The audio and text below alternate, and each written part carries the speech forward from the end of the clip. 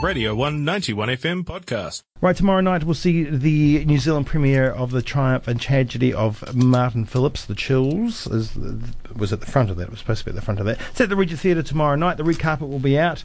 All the humdiggly bums from Dunedin will be out, I guess. And I'm joined by Martin Phillips right now. Morena to you, Martin. Good morning. How are you today? I'm actually pretty good. Yeah? Great. Well, it's a beautiful, crisp Dunedin morning, how they should be.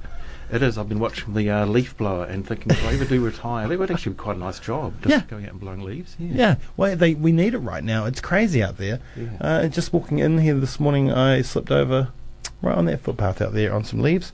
So they've taken their time. Anyway, now I want to kick off. The film was seen by audiences at South by Southwest for its world premiere. But this Wednesday it's been shown here at home.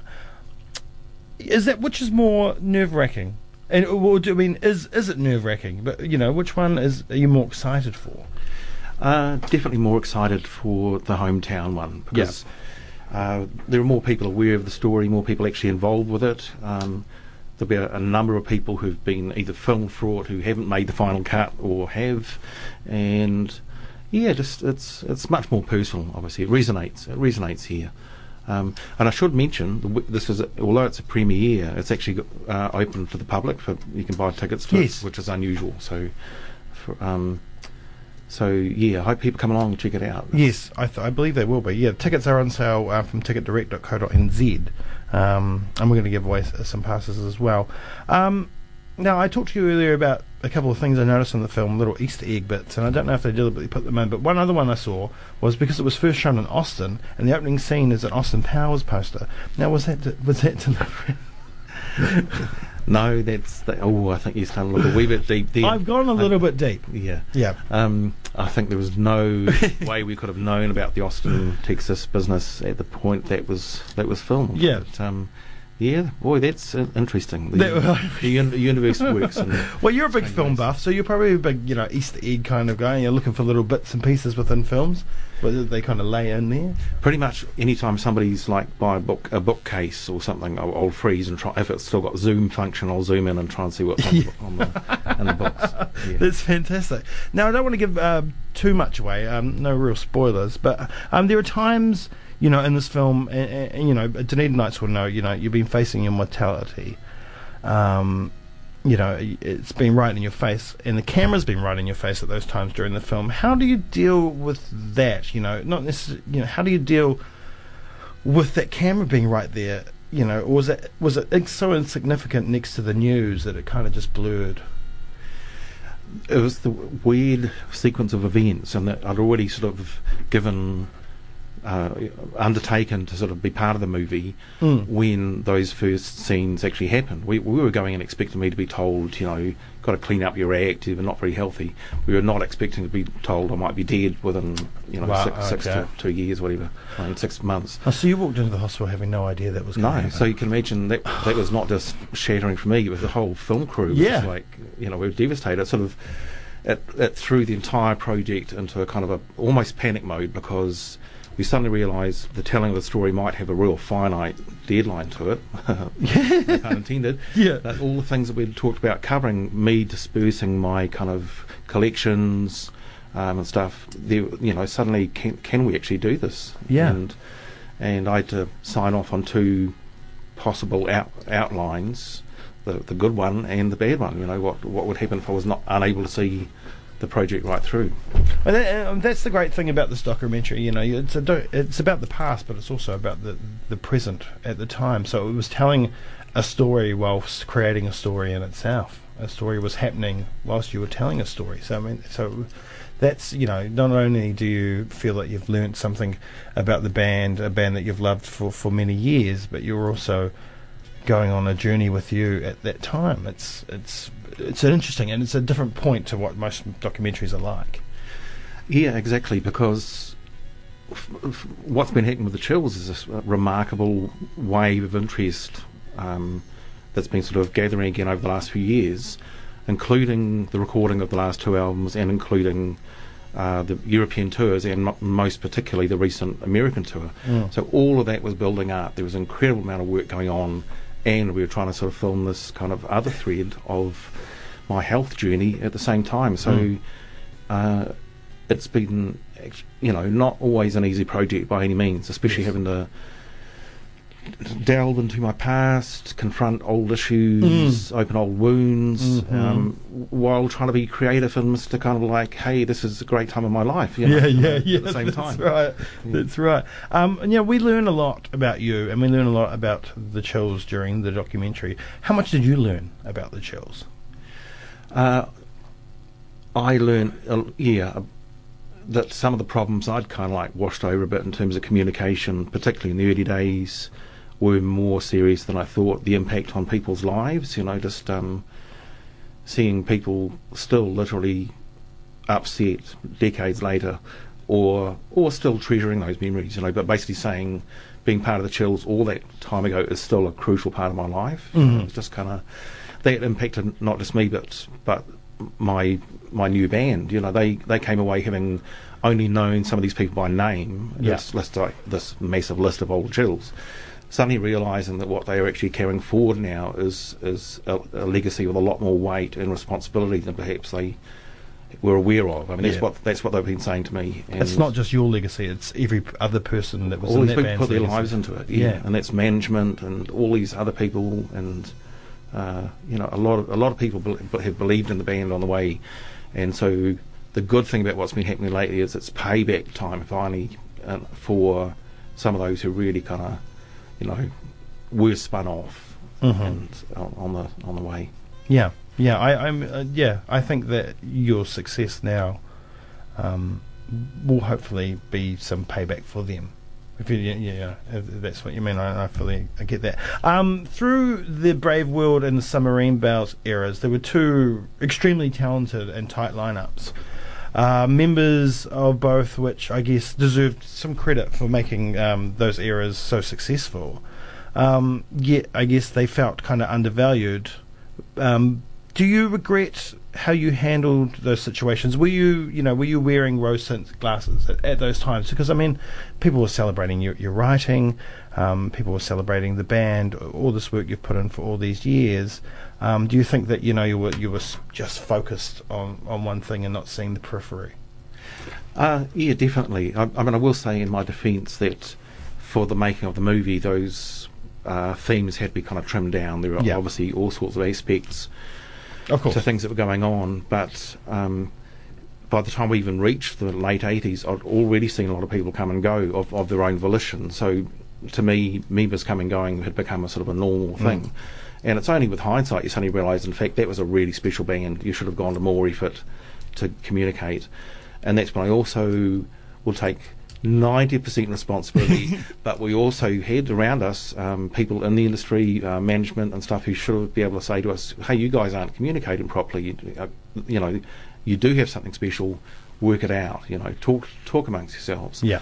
And we didn't, and we were young, and kind of it was easier to break away from something than actually put in the work and confront each other and talk openly about some of these issues. Yeah, it's a hard thing to do. It's a hard thing to do, and it's management's job. Partially, but I'm head of the band, and I'll take responsibility for most of it. Yeah, because it must be hard being the head of the band and having so many lineups. And I guess you touched on that before, because they felt like they were in a band, and maybe sometimes you felt like they were in your band. Well, you felt like and I guess that's fair enough. And I can only imagine what it's like feeling like people are coming and going all the time, and thinking that's just the way it is, and you're just so used to it that it's just happened again, and you'll be fine. Yeah, and it's a weird mixture where I need a band to fully realise what I'm hearing in my head, to give it that power and stuff. But at the same time, it's a very personal vision musically. So, that makes it very difficult for people, because when we do drift into, let's see what we actually do as a band when we play together, to my ears, most of the time we start drifting into more recognisable territory of other people, and that's when I kind of put the brakes on, or perhaps not too tactfully point out, now we're starting to sound like your favourite band, and and that's part of what's not really covered in the movie, is just that was tried out a number of times. In fact, most lineups we'd try and do that. We'd try and sort of jam and see what would come out of it, and some some magic, but generally it was better if I went away, came back with a kind of at least a sketch of the song, and then that would have the atmosphere that we would all then create. Yeah, makes perfect sense. Snowbound, your last record, such a good record, made with a new lease on life. Clean hope. You're out of that fog of hepatitis and opiates. What does that record mean to you? Especially the reaction to it was so positive. It's just, I think it's been a very timely record. I think that I'm old enough and wise enough, the band has got enough reputation that people will at least give us a listen if they know there's a new Chills record. Yeah. And I think the themes that we're dealing with have resonated with a lot of people. I mean, they're not cliched takes on some very important issues at the time, and from an older person's perspective, are we still relevant? Can we still actually contribute to this with our lifetime of experience? Have we now become redundant? And I think that's something a lot of people have sort of kind of related to. Yeah, I think everybody that grows up has to and grows older, because that's how it happens to all of us, that exact feeling, I guess. Yeah, well, you either sort of decide, no, I mean, it's the fervour of the young and the determination, that's a crucial part of it, but there's also a kind of a broader view of having watched the kind of ripples of history actually in front of your eyes, and just the way people and gatherings of people will respond to each other. So you start seeing that happening, and it's like, I can see this is something that's repeating. Yeah. And younger people won't perhaps be as aware. So it's great to keep that dialogue going. Yeah, I mean, history always repeats. Neil Finn said differently, but he was wrong. He was wrong. All right, so, I mean, like I said, I don't want to give too much away, so I don't want to go in depth to too much stuff. But just finally, I guess the collecting has always been a really big part of your life. You collected a lot of things that I guess brought you joy. Purchasing them themselves brings a lot of joy and a lot of distraction.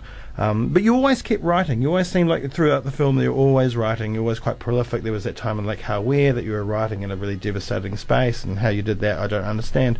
But I don't write, so of course I don't. But was collecting, at times, was the collecting a kind of a way of getting away from that? Did it fill the void for music and for people? I can see now that it became almost retail therapy at a time. Just kind of the collecting joy became a bit of a mania of filling that gap, having a complete collection. The initial idea, at least in my head, was justified by saying I was going to be passing it on to my children or something like that, and of course don't have any. So you're kind of kidding yourself after a while, but you're still kind of you want season 3 when you've got season 1, 2 and 4 and of whatever it is, and that kind of stuff. So and then all of a sudden you look around and it's just like you're not actually sharing with anybody anymore. All the people who used to gather together and listen to music or watch movies, they've all got families, they're all off busy with their own lives. You're still living this kind of like almost cyclical adolescent kind of dream, and that's pretty scary to come across that. Yep. You kind of woke up and grew up, I guess. You're still trying. Yeah. I think we all are. I am. Apparently, I'm Peter Pan. So my friends say. Anyway, so tomorrow night, the big premiere. A bit of a lineup. Some people are playing music. They are. I should say that the Chills aren't, because there has been rumours that we were, or that I'm playing, but it's just been there's too much else going on. But we've got very special guests who are doing, I think, not just Chills stuff, sort of a really good collection of material, from what I understand. They're kind of keeping it secret from me too, so I don't really know. Nadia Reid's playing, which is amazing, and I know Steph Animal is a humongous fan. Yep. I like one of your biggest fans, I think, ever. Yep. So she'll be playing, which is amazing as well. And I'm not quite sure who else. Mike McLeod, Emily Fairlight, I'm pretty sure they're still in. Nice. Yeah. That makes perfect sense. I think they're both quite heavily influenced by you, I'd say. All right, so that's happening at 6:30 tomorrow night. The opening is there'll be a red carpet for people to walk. and questions and answers afterwards, which is going to be interesting. I think they're going to be tougher questions from a Dunedin crowd than perhaps they were in Austin. I'd say so.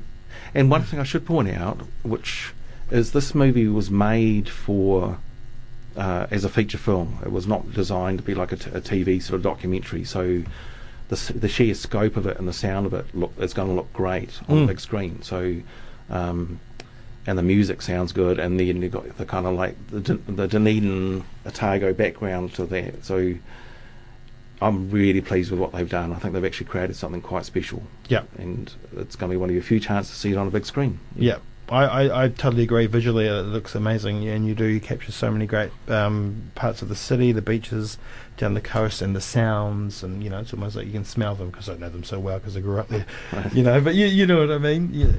They should bring back smell-o-vision.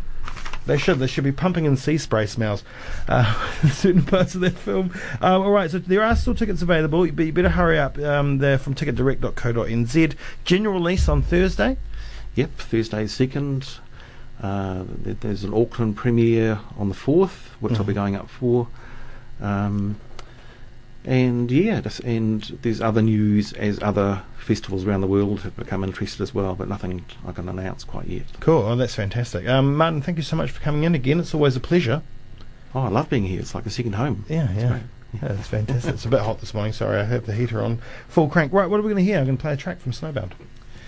I reckon Deep Belief. It's it deals with mortality, and it seems appropriate somehow. Yeah, nice. Well, I'm just so glad that it's one thing you're not having to deal with at the moment. Thank you. Thank you, Martin.